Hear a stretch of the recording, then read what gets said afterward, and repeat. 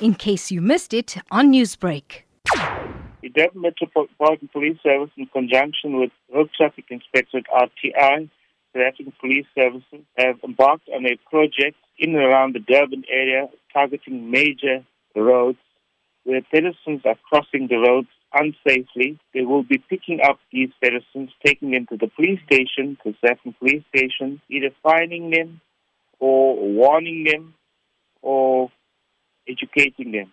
We have noticed in and around the Durban area that the fatalities amongst pedestrians has increased and is very, very high. Which major roads have been earmarked for this operation? Okay, the major roads that have been earmarked for this operation is the M4 Southern Freeway, the Northern Freeway, M4 Northern Freeway, M2 north-south bounds from Mkobaba all the way to Richards Bay, the M1, the M7.